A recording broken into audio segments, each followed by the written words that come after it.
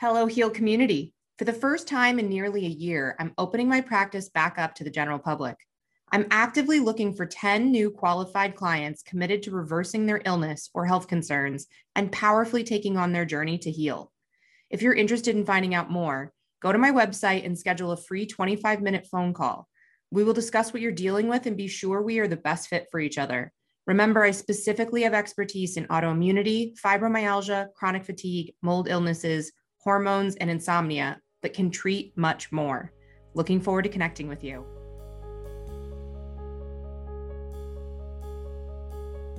Welcome to Heal.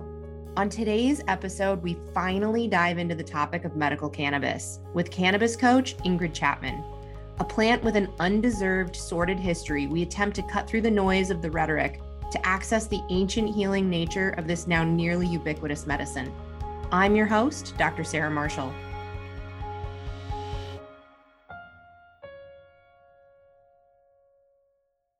Ingrid, welcome to Heal. Thanks for being here.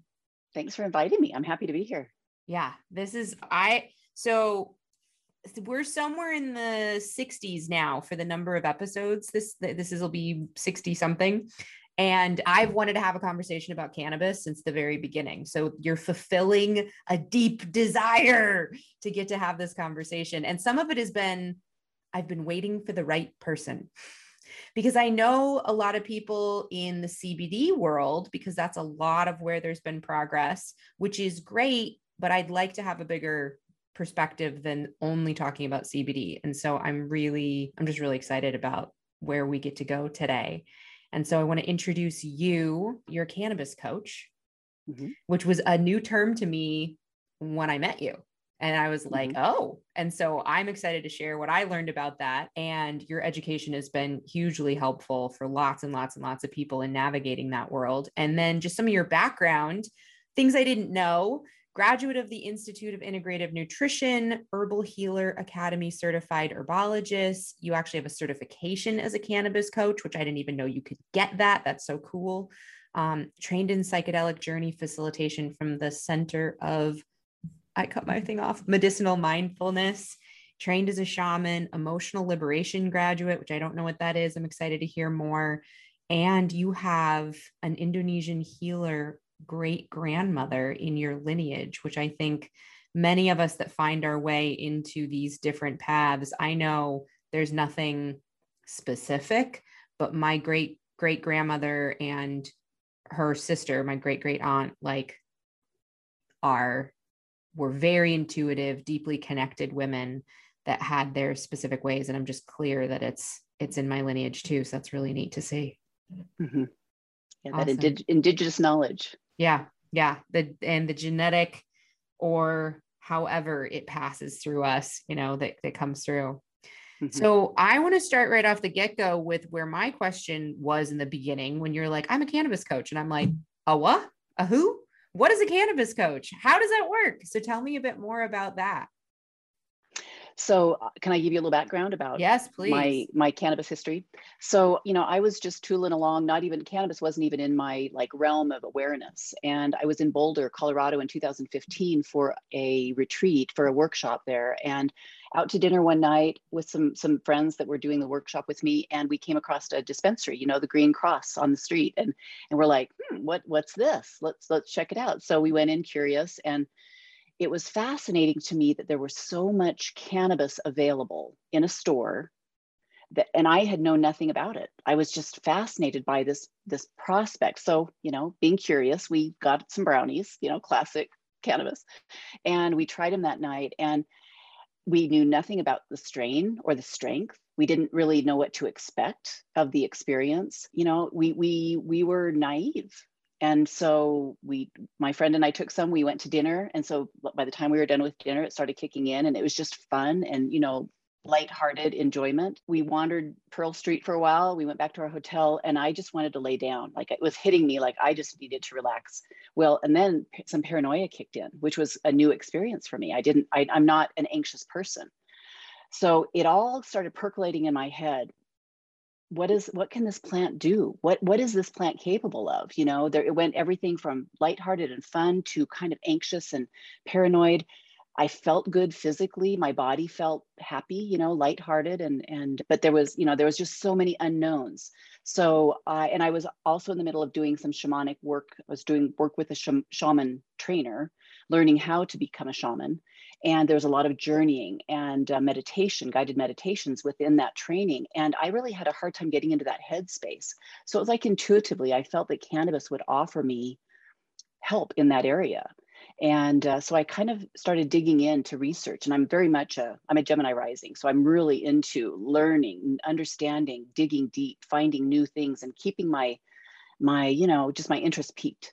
And so came across a woman by the name of Corinne Tobias, who was putting together a school for cannabis coaching. Now, this was a couple years into my journey. I'd been, 2 years of just figuring this out. And so I called her. Well, I jumped on one of her, introductory calls for her coaching. And I said, hey, this is what I want. And I orchestrated this workshop. She did a workshop for a friend of mine and I in Colorado. We spent 4 days with her, and we went everything into the science, the understanding of the plant and the mechanics of the plant, and how to make medicine from the plant, and then how to coach people using how to use cannabis. So it was a 4-day intensive. And then from that, I went home and I took the actual course that she had. So I had kind of the double experience of first the one-on-one hands-on training, which was so invaluable for me to really understand it. And then the online training. Yeah. So from that point, I just started like trying to talk to people about it, and I live in Utah, and it's a pretty conservative culture. So, who do you talk to about cannabis in a state where it's not yet legal? Yeah. And so the year in 2018, it became legal here medically. And it became a little easier to open that conversation with people. And so I started talking to some people, and one of a man that I was speaking to said, you should do this. You should, I know people that you could be helping. Mm-hmm. So I kind of just eased into the cannabis coaching aspect. And then with time and as my confidence grew in the process of helping people, truly seeing people helped with the use of cannabis, my passion grew. Yeah. So, it's been about a 3-year process of seeing the benefits that people take away from their use of cannabis and fine-tuning my process of helping people become their own healers. Because really, that's what it comes down to. Totally. Oh, so good. And before we get into what does it actually look like? What do you provide as a cannabis coach? There's a couple of things that I'm really present to. So I have a medical license in Arizona and a medical license in Utah. And in Arizona, I could become a prescriber, but I haven't chosen to do the certification work to do it. In Utah, it's not available to us to even prescribe medical marijuana. And so I've stood in, I don't prescribe, I don't recommend. And I have people in my practice that through other doctors or other routes have asked me and they've come into it. And I'm kind of I'm like at this dead end about what do I do? But what I've noticed until I knew that I could refer them on to you as an educator. And what I've run into is, in the world of medicine, I mean, I'm an herbalist, and I know that one plant the seeds can have a different impact than the roots, which can have a different impact, the leaves, and when you harvest it and how we got taught all of that in naturopathic medical school. And yet my experience with cannabis was like many people, which was, my first experience probably was pretty stereotypical college, and I smoked marijuana and hated the experience and didn't touch it again for a really long time until something else came up. And then I smoked it again. And I'd say maybe over the course of a lifetime, 6-7 times, something like that. And each time though, no clue on dose, no clue on strain, no clue on like my circumstances, nothing. So it's sort of like, well, duh, of course that didn't. And so I just had come to a conclusion. It doesn't work for me. My body and cannabis, we don't get along. And I can see that happening even in the medical marijuana field, where someone will get their card, but then they just go to a dispensary and it's like walking into this whole world and not knowing where to start, how to navigate it, what they actually, and some people have really specific, things going on in terms of like autoimmune disease and pain and insomnia and so many other things that come up. So it's really like you were such a gold mine for me to get related to as a resource, to be an educator, to walk people through this. And so I just think it's so powerful. Yeah. And it is something that I'm passionate about. Like I just continue to do the research because I love this learning so much. See, my herbal courses, I took two different herbal courses. And in both of them, I was seeking more information about cannabis and it just wasn't there. And that's because of the illegality. Yeah. I mean, it's been essentially since the 30s, it's been total prohibition. Yeah. And so we've lost out on decades of good research in what cannabis could be doing for us physically. And in lieu of that, we have opioids and we have all these pharmaceuticals that really are not meant to be used long term. Yeah. And here we are, here we are with chronic illnesses and all the other issues that we deal with in our world. Yeah. And I think there's a lot, cannabis has a lot to offer there because there's so much, I mean, and the science of it, and I want you, there's so many things we could address here. So I think we just need to begin at one place and then just let's move on to exactly expand it out, see how where we end up in this conversation, and the whole arch of the conversation of Heal of this podcast is been my giant inquiry into, okay, I literally have a doctorate in naturopathic medicine, I have 12 years of practice, I have this world of information and education around me.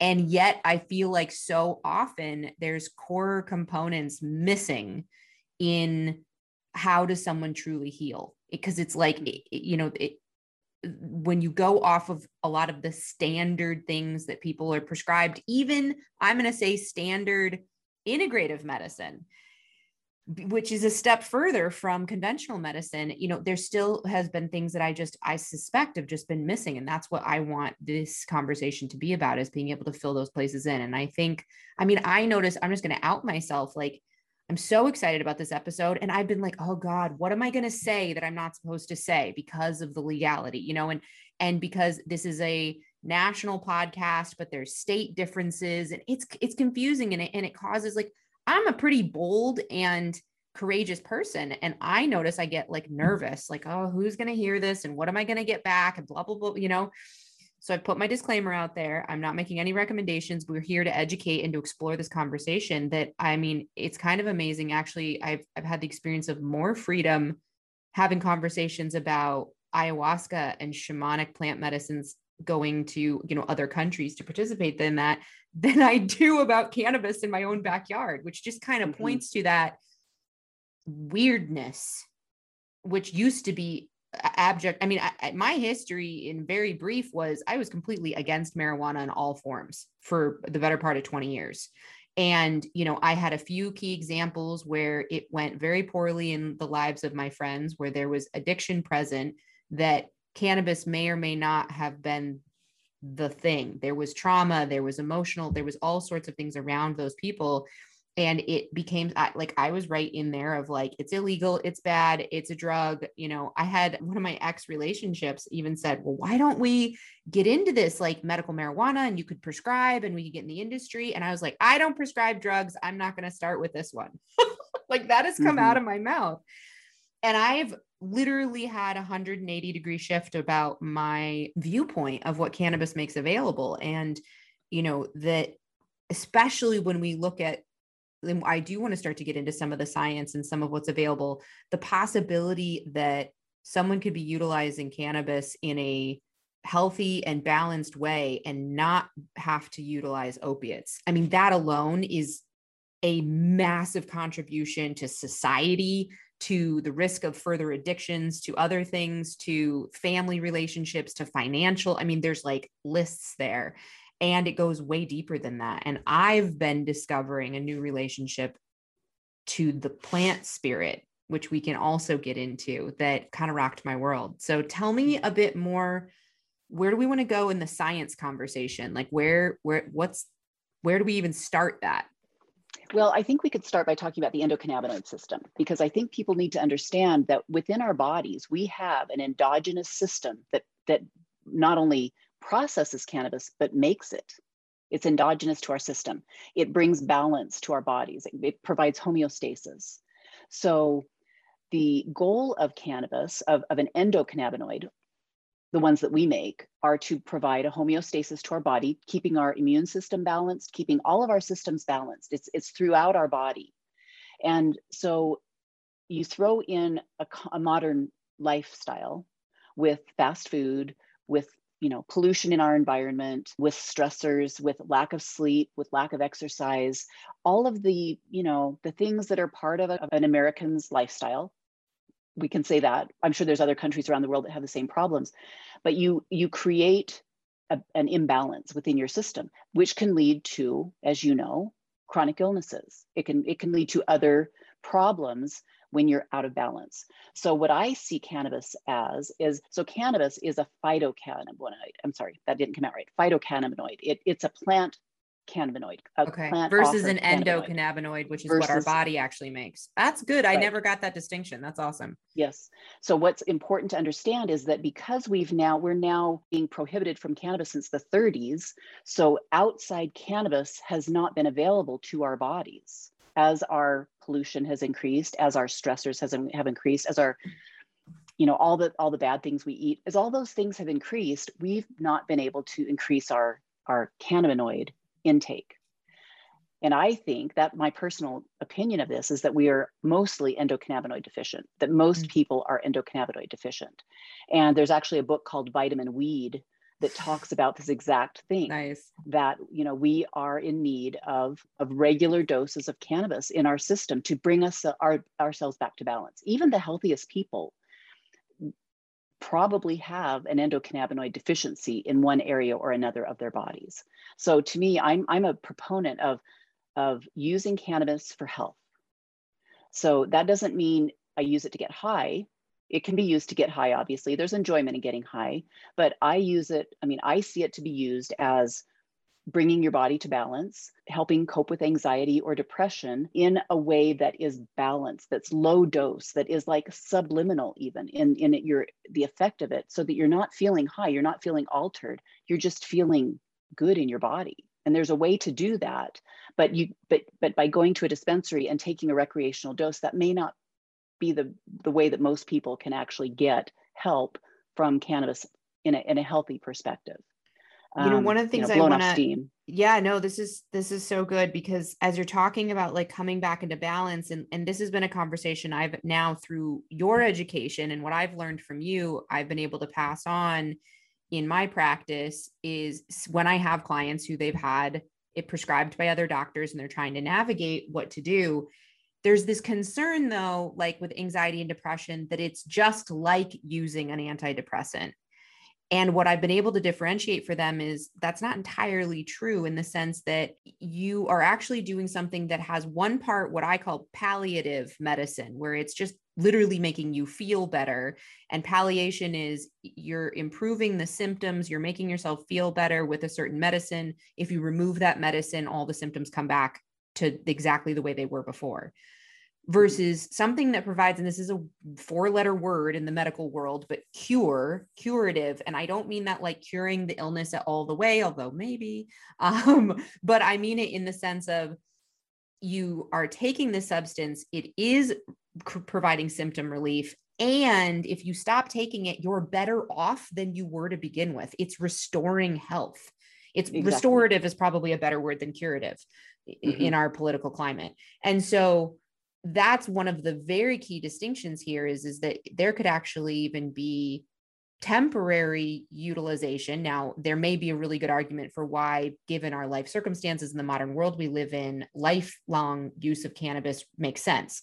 But even in this context, for some people, that temporary utilization of cannabis for anxiety, for depression, for pain syndromes. I've had clients dealing with endometriosis. I've had clients dealing with gastrointestinal disorders, sleep disorders, basically any system in the body. Because of the way the endocannabinoid system works, it can be a benefit. And the benefit is lasting, and it's not that we're just masking symptoms with it. Exactly. That's my understanding. Yep. Yeah. Yep. And that's correct. And I think that when you look at, you know, at how we take cannabis in our bodies, there is a variety of ways to do that. You know, I think you can cater to personal preferences there. We can talk about that. I mean, let's go ahead and talk about that right now. Yeah. You know, I think that if you look at this, you know, the classic perspective of cannabis is going to be a joint, right? Smoking a joint.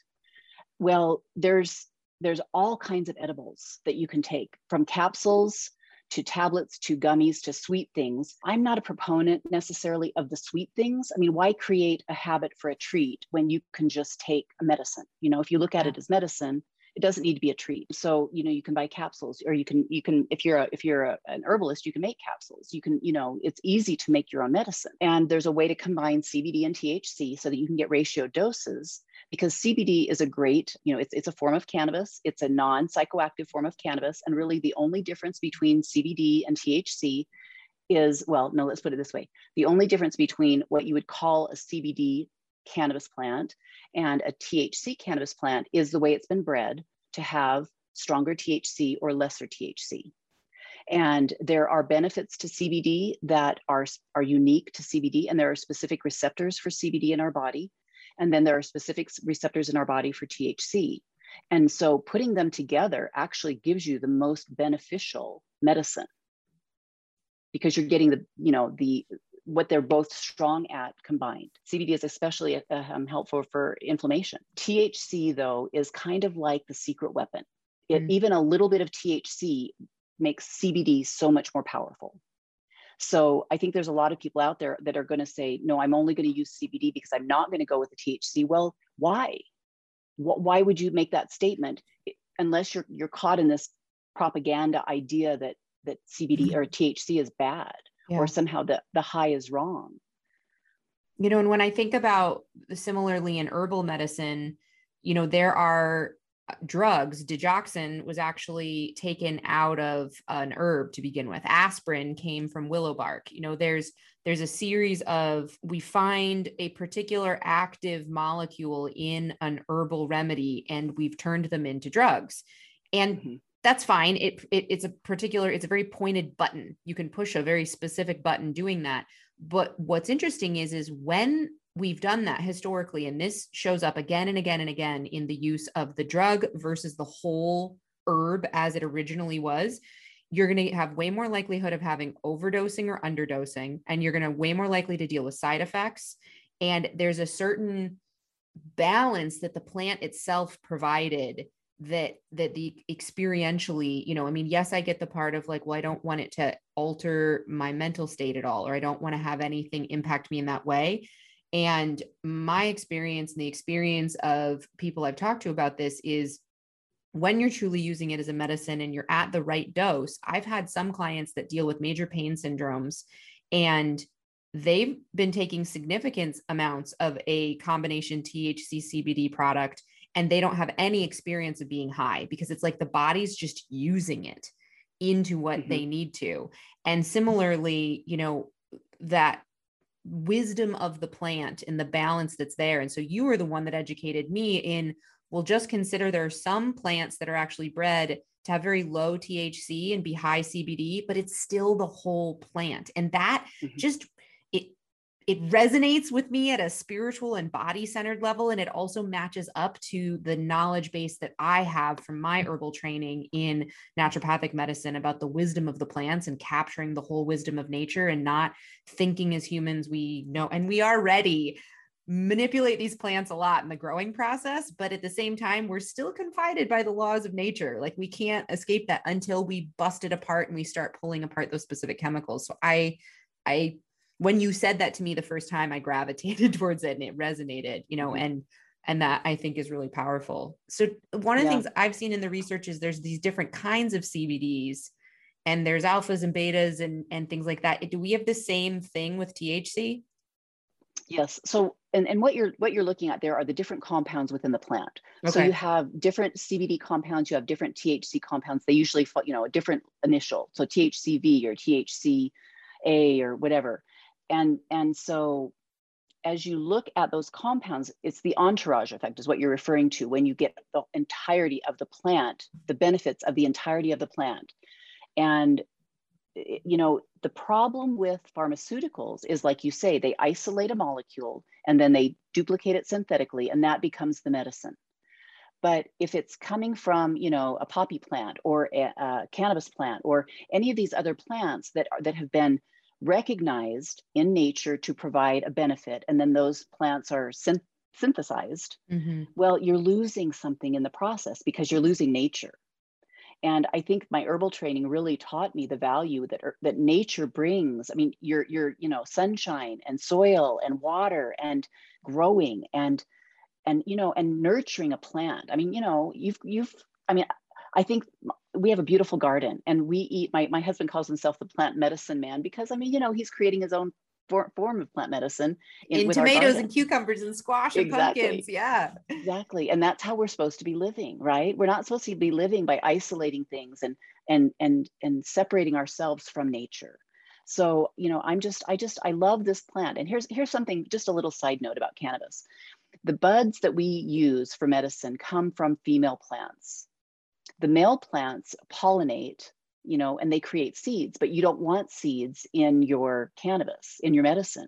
So literally when a farmer grows cannabis, they're removing the male plants and they're only growing the female plants. They don't want the male plants to kind of, you know, they don't want them to go to seed. They want the females to just be left alone. And I feel like there's a divine feminine in the cannabis that I just love. And I love working with that power, with that plant medicine. So can we take that opportunity to talk about sort of the spiritual side and the relationship Sure. to the, like, so this is another thing that was relatively new to me until a few years ago, which is actually how you and I first met, was in a shamanic plant medicine ceremony working with some other plants.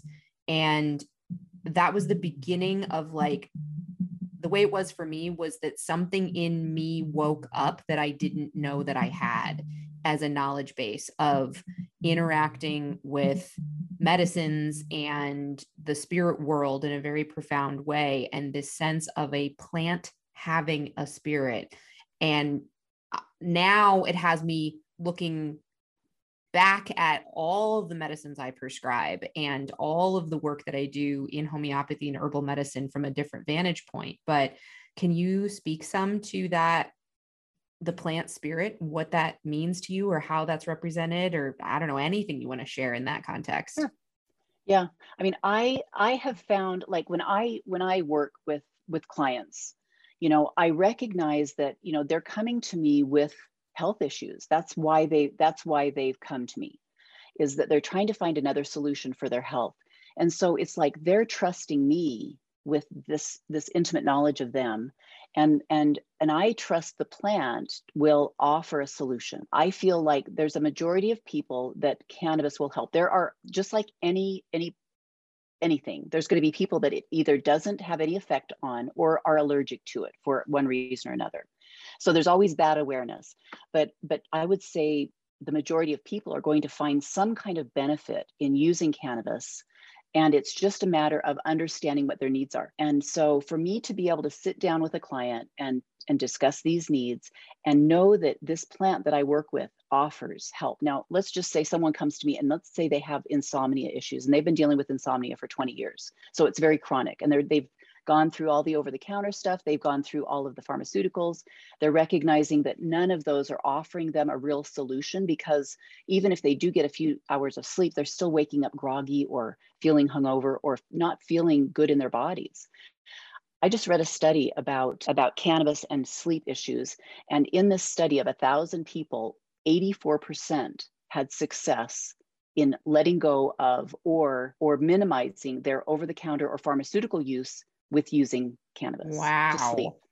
That's a pretty powerful statement. Yeah. Now, I think the problem is if you start with the basis of health, you know, sleep, exercise, food intake, water intake, movement, breathing. If you start with those issues and you focus on getting good night's sleep, eating good food, drinking enough water, getting enough movement, if you focus on those things, some of the extra things that you're dealing with are going to start falling away. Yep. And then you can get to the core of what's really what's really the problem. My words are coming out of your mouth. Every single one of my clients is like, she told me that at our first visit. Yeah. That's so awesome. Yeah. It's common sense, right? I mean, when I did that, my Institute for Integrative Nutrition, and it was a really interesting course about learning about nutrition from a very holistic perspective, not about this is the diet that you need to be on, or this is the food that you need to eat. It's like, look at your body, figure out what works in your body, how, what does your body need? What does my body need to be healthy? Well, my husband can eat beans like they're going out of style. I can't. Yeah. So I know that I don't eat beans, or I don't eat many beans. So, it's just understanding your body, coming into an understanding of what really makes you work well. And so to me, that's part of the core of understanding yourself deeply, understanding your body, going even deeper when you're intaking medicine, that it becomes part of a spiritual practice of caring for your body, which is where your soul inhabits, right? And that's just such a different context. Cause like, man, now I'm going to quote you with my clients is that, many people who come to me, our cultural programming is things that come in pills are medicine, and medicine means fill in the blank. I'm weak. I'm sick. Something's wrong. And so I notice in my client population, they're like, diet, yeah, get it. Lifestyle changes, totally. Water makes sense. Of course, I need to sleep better. And then I prescribe vitamin C, magnesium, B vitamins, probiotics, essential fatty acids, and a whole host of other things. And they go, oh my God, that's so much medicine. I hate taking pills. I hate doing this stuff. I hate capsules. Why do I have to do it? Shouldn't I just be able to eat food? Very common conversation, which I completely understand. And I think some of it is just our reference point, but you just said something so powerful, which is reframing taking medicine as a spiritual practice. And I think plant medicines that are known, there's actually a term I learned recently, entheogens, which is the plants that specifically they have a relationship of having a deity or God-like quality connected to them. And some will say the spirit lives and embodies itself in the plant. And some plants are much more related to as entheogens than others. And, psilocybin and ayahuasca and iboga and cannabis are all, peyote are all on that list of entheogens. And actually, when we look through history, there's actually a really neat, it's all coming. I'm like, you put this book in my hand. I'm like, there's this really neat book, Ingrid, let me tell you about it. You put it in my hand, where it was like this picture book and reference book of all these different sacred plants over, history. And belladonna was in there. And belladonna is a very potent, because it's a deadly nightshade, very potent medicine in naturopathic medicine. And belladonna has been given as a raw herbal tincture in very small doses, because in too big of a dose, it can kill somebody. And it was also potentized in homeopathy. And we use belladonna to treat very severe childhood illnesses and fevers and specific disease states. And it was interesting to see belladonna listed in this book. And I started to get that same thing of that new relationship to like the spiritual side of medicine. And so I think just that context shift, even if we get down to vitamin C. Now, personally, if I ruled the world, we would do our supplements very differently than we do. I think that we've done the same thing to the supplement industry where we've extracted a particular thing. There's actually a fair amount of research. Oh gosh, I'll think of his name in just a second. He was an MD that did a lot of nutrition work in Oregon, Royal Lee. And he was one of the founding scientists of Standard Process, which is a very large, successful, organic-based supplement company that has tried very hard to stay in whole foods as the basis of where they get their vitamins from, because of this very thing. And what Royal Lee discovered, and what many people, he did huge amounts of study of vitamin C in particular, is what we think of as vitamin C, ascorbic acid, is like a tenth of what vitamin C actually is. Ascorbic acid is a central molecule in a, like you said, entourage effect. There's actually a whole mix of other molecules. It should be a compound. And when we've actually studied vitamins in some of the research, when we were identifying them, they really were like beta carotenes. There's a whole complex to that is essential. And that's why sometimes we will do a lot better with things coming from food than we do with specific supplements.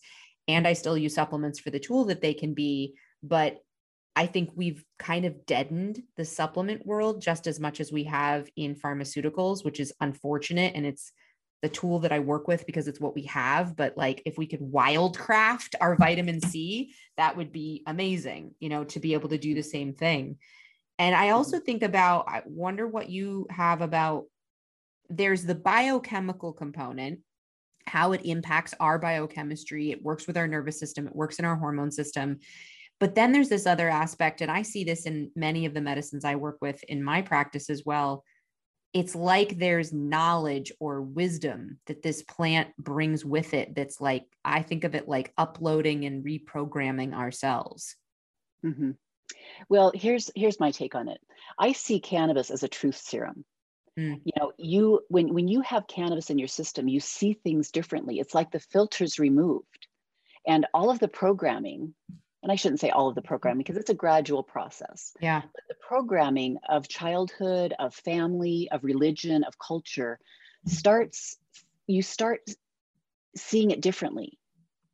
I can only go from my own experience, but my own experience has been that I see things very differently than I did 10 years ago. And now I've been through a lot of changes over the past decade, and cannabis has been part of that. But I truly attribute a lot of my focus and the way I see the world now to my use of cannabis, and just recognizing that, we've been told a lot of mistruths over time. As children, we were told things to make us obedient, and that continued into our adult years. Yeah. And it's like, what kind of a tool do you need to see the truth in the world? And for me, it's been cannabis. Yeah. You know what? I'm glad you brought that up. And this is, I'm going to put this with a caveat that everything happens for a reason, and to trust, as people listening to this, trust your own path. But I think that, I guess I should just speak from my own experience of like, I have been told that I had the experience myself that I was a bit of a type A perfectionistic. I had an edge to the way that I lived in life for a very long time. And I was very driven. I still am, but it's tempered and shifted over the last several years. And I feel like a lot of the practices I've taken on utilizing plant medicine, and also inside of meditation and my spiritual development and just my daily living, it's been a lot of heart opening and a lot of heart melting has been happening, and much more mind heart integration. And so when I think about my introductions to cannabis in my 20s, I suspect that some of what happened for me was a resistance to seeing that truth, or not being ready yet, or not knowing what to do with it. I definitely know that the circumstances I was in, like hanging out with a bunch of friends in a slightly awkward social situation where I was trying to look good and be cool with everybody, like that wasn't really the best setup for me to, and at that time in my life, I would have done very well to be in a quiet room where I could have participated in cannabis and meditated. That would have actually resonated for me. I just didn't ever have that thought or know that that was an option. And that was a big awakening for me, is the ceremonial use of plant medicines and the ritual and the intentionality and setting things up to provide a space to really embody and discover those truths and that wisdom. I just didn't know. I didn't have those practices. And once I started to learn those practices, it's made a huge difference. And it's something that I can do those practices without the plant and get access to deep wisdom. And so my suspicion is that for some people who have utilized cannabis or attempted it, and I see this in my other medicine, they bump up against stuff, and it's not so much, the response is, I didn't like it, I don't want to do that.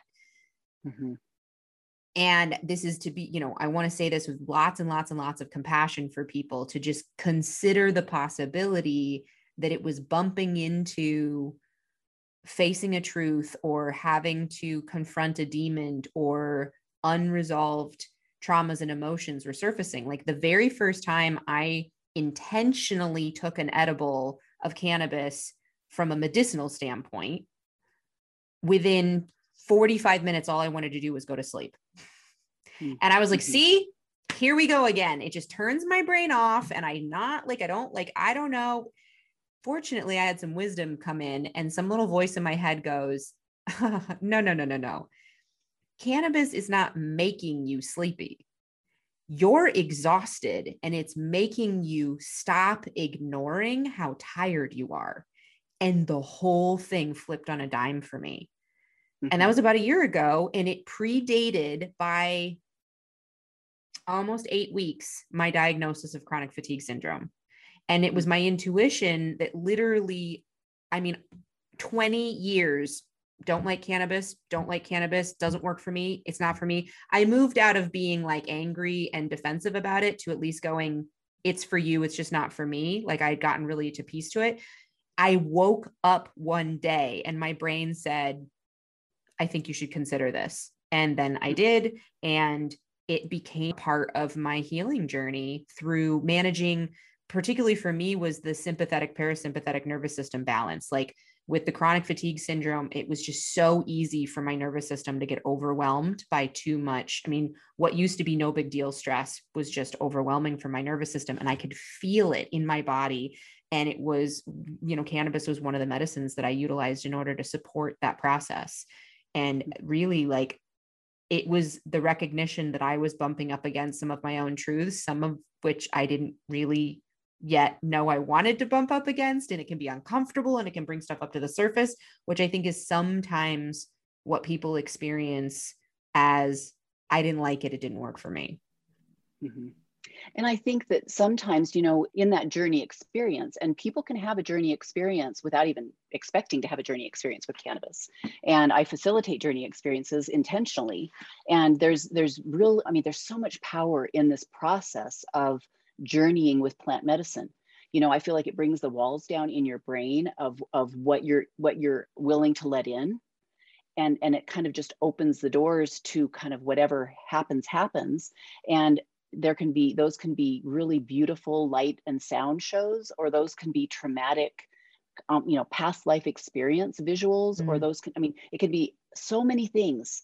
And I think that the process of understanding that our subconscious holds so much trauma, and that we may not even understand or know. One of the things you mentioned at the beginning, the emotional liberation workshop that I've been working with, I work with a woman by the name of Becca Williams, and I've been doing this workshop for a year now. It's called Emotional Liberation, and she has like quarters and semesters within this work. And she works with cannabis. So she does Kundalini yoga exercises, breathing exercises, and we do meditations and it's obviously it's always optional, but she uses cannabis as part of her work. And the process of meditating intentionally with the use of cannabis to break through some of these traumatic emotions that I have held within me, it's amazing. The difference between how I react now and how I reacted a year ago to traumatic triggers, and the understanding of why,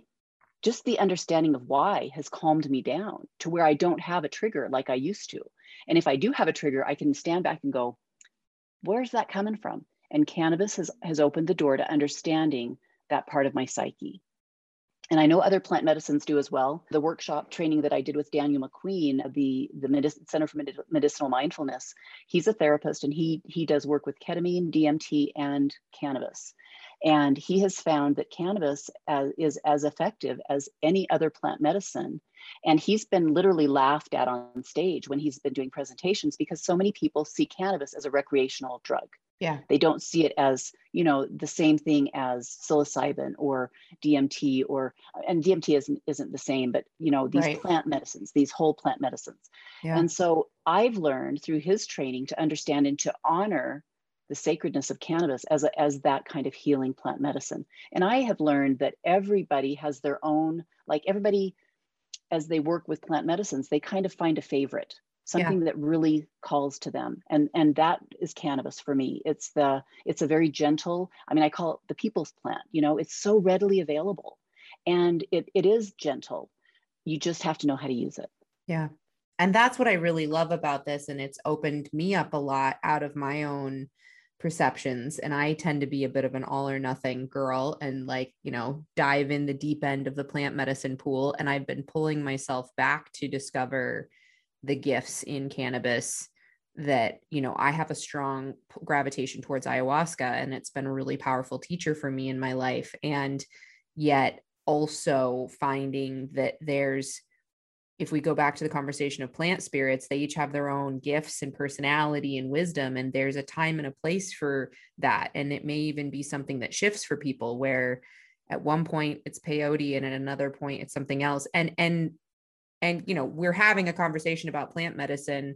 There are other shamanic practices and there's other meditative rituals and other spiritual accesses where you never, you know, they're completely sober pathways to get at this. And, you know, I often talk about the education I've done around flow state, which is a neurologic state we can actually drop into, where we inhibit our frontal cortex, the thinking, judging part of our brain. That's where the little voices it gets quiet and slows down. And we go back into our limbic system, which is our emotional center.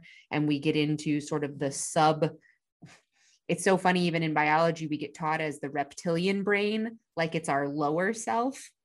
And yet what they've discovered in flow state is when people are in that state, when we shut down the quote higher brain, we actually have increased capacity to learn, increased capacity to perform.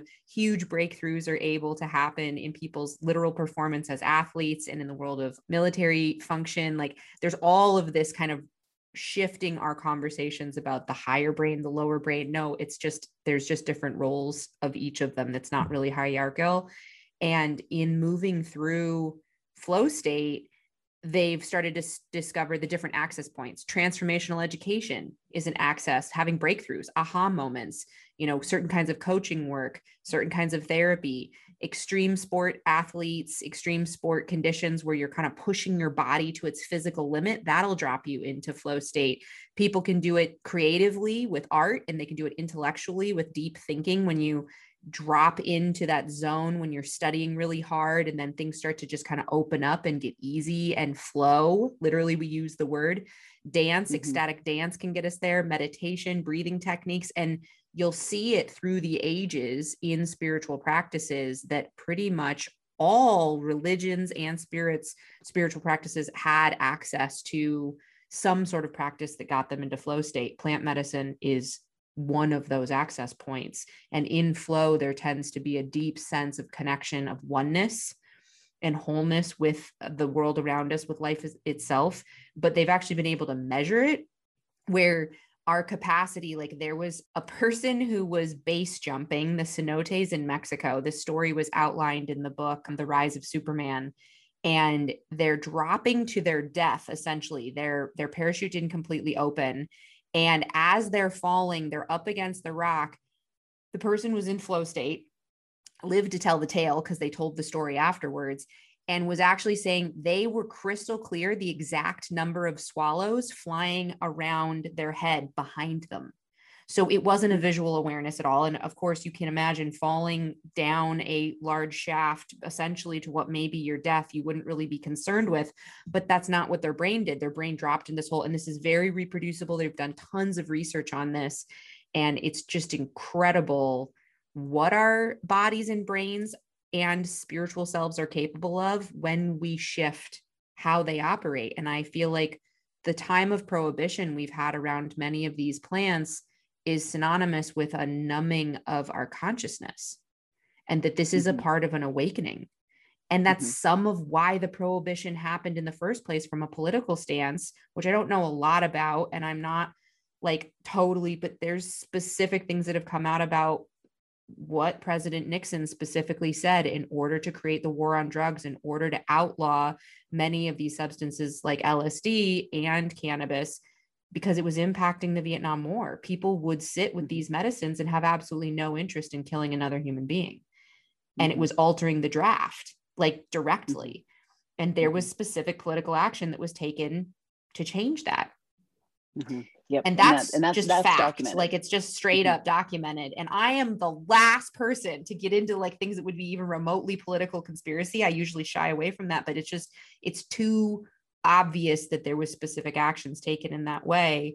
And the suppression of the research that's happened in psychedelic medicine, which is now finally opened back up. And there's amazing things happening with the MAPS program and our understanding of psilocybin and other like MDMA, and how it's helping veterans and how it's helping people in severe suicidal depressive states. I mean, it's like there's such a huge benefit to society that this is going to be challenging because we're a market-based driven society, but they're relatively affordable, they're easy to access, and their impact is so long lasting that, you know, you can have daily cannabis use and it doesn't even have to be daily to have an incredible benefit where you have a lasting impact to those revelations and that healing of trauma and that ability to come into that relaxed comfort state.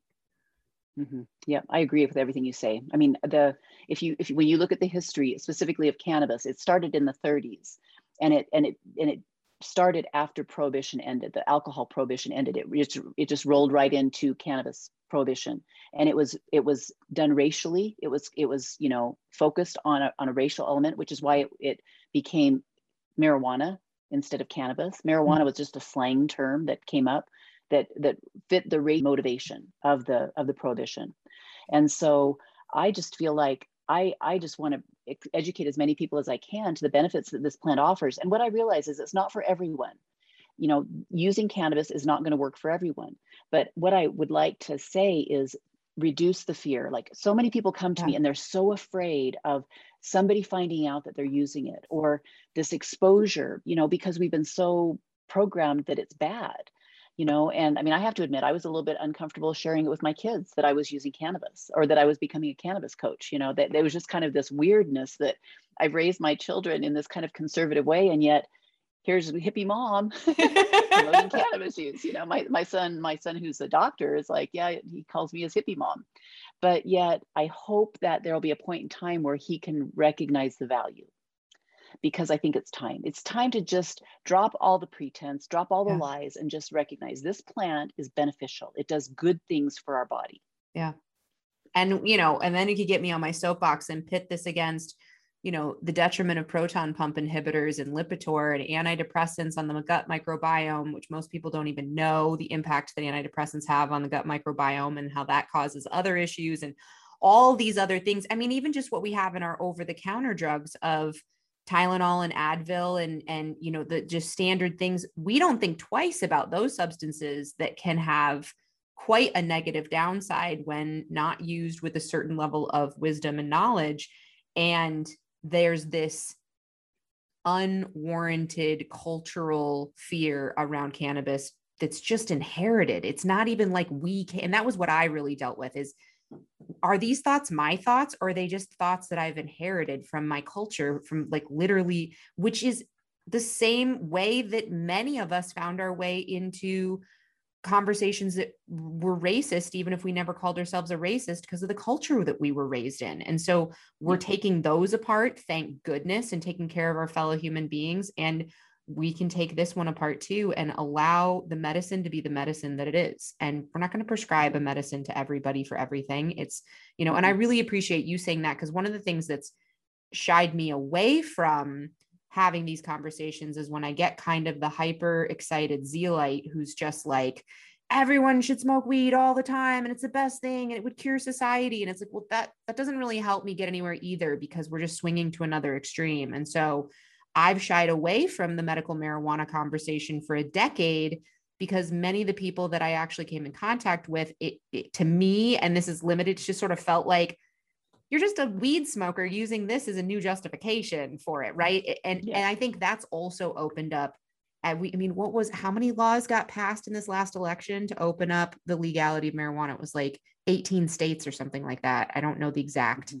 It was a significant amount, which really just showed there's a tide tipping and there's a conversation that's opening up. And so I'm incredibly grateful to you and people like you who can be willing to have, and thank you for your courage to be somebody that, quite frankly, you're at the forefront of this, and to be willing to say, I'm going to stand out and I'm going to speak up.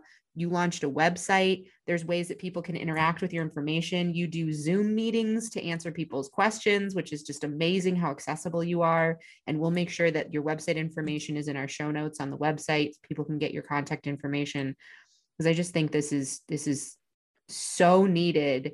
And I'm aware that it takes courage at this point to be one of the early adapters to say, I'm going to do this and I'm going to make this education available.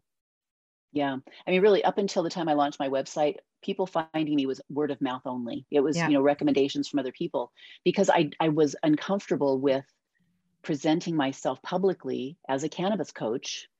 And I have an attorney friend who he went over my website, fine tooth comb before I launched it. And he's like, looks great, you're good. And I'm like, okay, here we go. Here we go. Oh my gosh, pushing that button, publish. Oh, it was scary. But Yeah. I've been live now for about a month and a half. And quite honestly, it's been pretty quiet. I feel like I'm kind of in that calm before the storm of people finding me, of understanding that there are, there are ways to learn more about whether or not this can work for you. And so, but can I give you a little anecdotal information about Yes. myself? So here's what got me started using cannabis. In 2010, I had an MRI done. I had hip pain, and I wasn't quite sure what was going on. I had a torn labrum, and the doctor at the time told me, it looks like you're getting arthritis on your joint. I wouldn't recommend you doing anything about it. So I just carried on. I was playing tennis regularly at the time. I was hiking and biking and very active, and I was hurting all the time.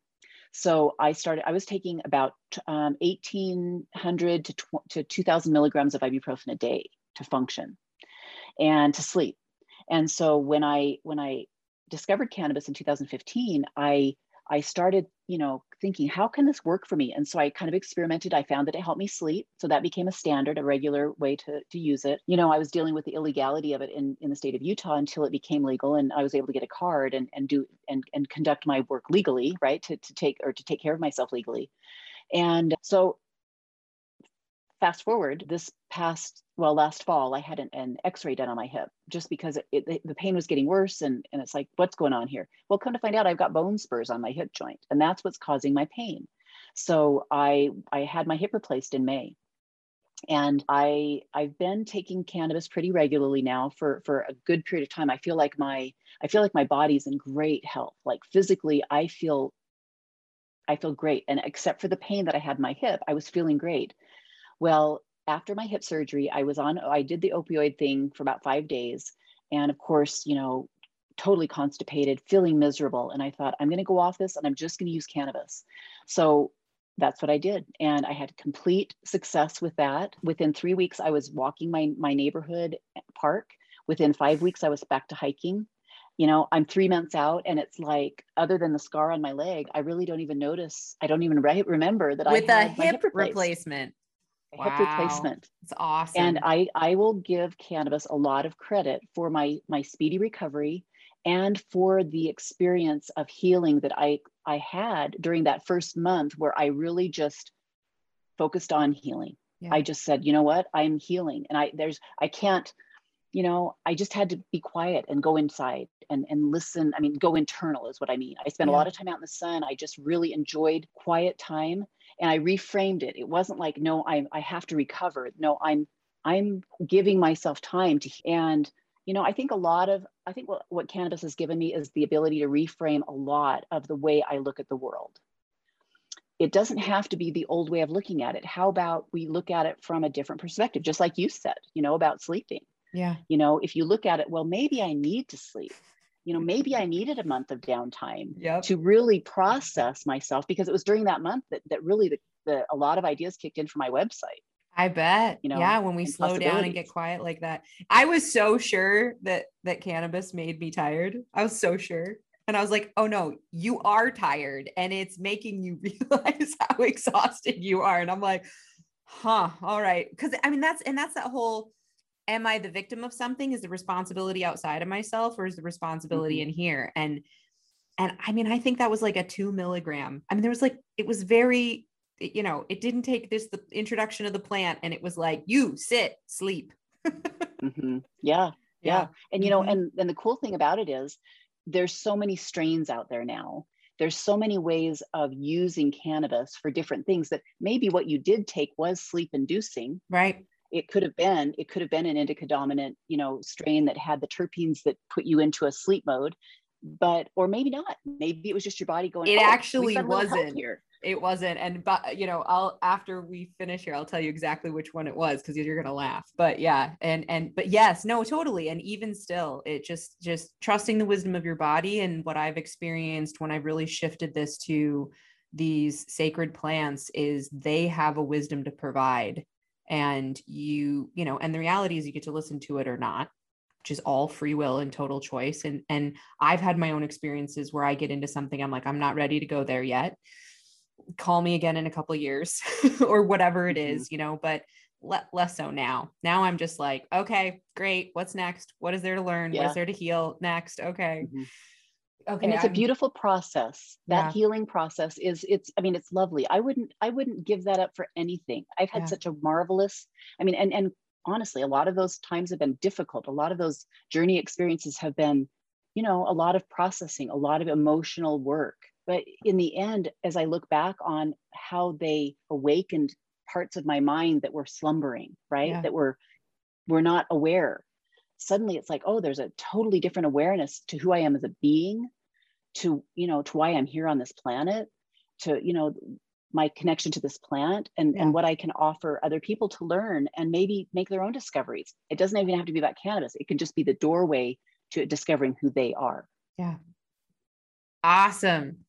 That's perfect. Well, we're going to just put a pin in that right there, the doorway to discovering who we actually are. And Ingrid, thank you so much for the work you've done, the courage, being a pioneer, and your willingness to share and going public. And that's what, we need. And I got your back and you got mine. And thank you for everything today. It's been really awesome to have you here. Yeah. So fun to talk. This is a subject I could talk about forever. So can I spend just a couple of minutes? I just want to talk about my website just for a minute. Oh yeah, sure. So, because my intention with my website is just to offer a way for people to find me and then to sign up for a consultation in a very streamlined fashion without having, 4 text messages back and forth. Does this day work? Does that time work? Yep. So they can log into my website, they can go to my, services, and then they can choose, what consultation situation works best for them. The most common is just a one-shot, consultation. We can talk about going into a dispensary, how to find medicine, how to talk to a bud tender or the pharmacist at the dispensary, and then get started on a cannabis journey. And that's really what I want to help people do. This is a journey of self-healing. This is people's ability to work with this medicine and feel it working and understand how it's working, and then duplicate that, in a format, whether it's daily or weekly or monthly or however works best for them. But to understand that this medicine is very personal. It's a very personal connection to the medicine. The other things I'm going to offer, and I've gotten this started now. Once a month, I'm doing a meditation where people can come in. They can, it's a Zoom meeting. It's online. It's in their own home. They can experience a journey or a meditation, however you want to call it. And it's only 90 minutes long. So it's kind of a light version of a plant medicine journey. And they can just have that experience of what it feels like with a body scan, with a guided meditation, with this evocative music, and with the power of the plant, either relax, enjoy a relaxing evening, enjoy an experience of where your mind gets active and you start processing emotions or experiences. It's just a beautiful way to engage with the plant. The other thing I'm going to start doing, and so that's going to be once a month, we're going to do once a month meditation. And I'm also going to start a club for women to meet once a month to just talk about cannabis, to discuss it with other women, to kind of just learn about cannabis and to learn how cannabis can work for you. And I want to keep it with women because I feel like women have specific needs, and they can talk more easily about them when it's just in the company of women. Understood. So as a female, I just want to make this a female-friendly club gathering. And we're going to do that once a month. And then we're also going to add a lifted yoga episode as well. I'm just lining up my yoga instructor to do awesome. that. I love these. I just want to make it fun. Yeah. And it's such a different way than what we culturally think of how to interact with this plant and this medicine. And I love that having some support and guidance in the process. So thanks for making that so easy. Yeah. And doing it by Zoom, you can do it wherever you're at. Yeah. Whether, there's no need to go out in public with your weed. You just get to so great. Do it in the privacy of your own home. I love it. Thanks again. That's great. We'll make sure all of that is very clear for them in the show notes. And I look forward to hearing where this adventure continues. Okay. Well, great. Well, thank you so much. It was great talking to you, Sarah.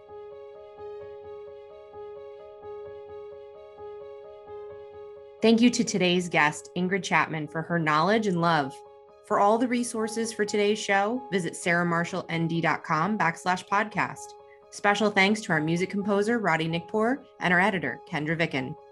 Always thank you for listening. We'll see you next time.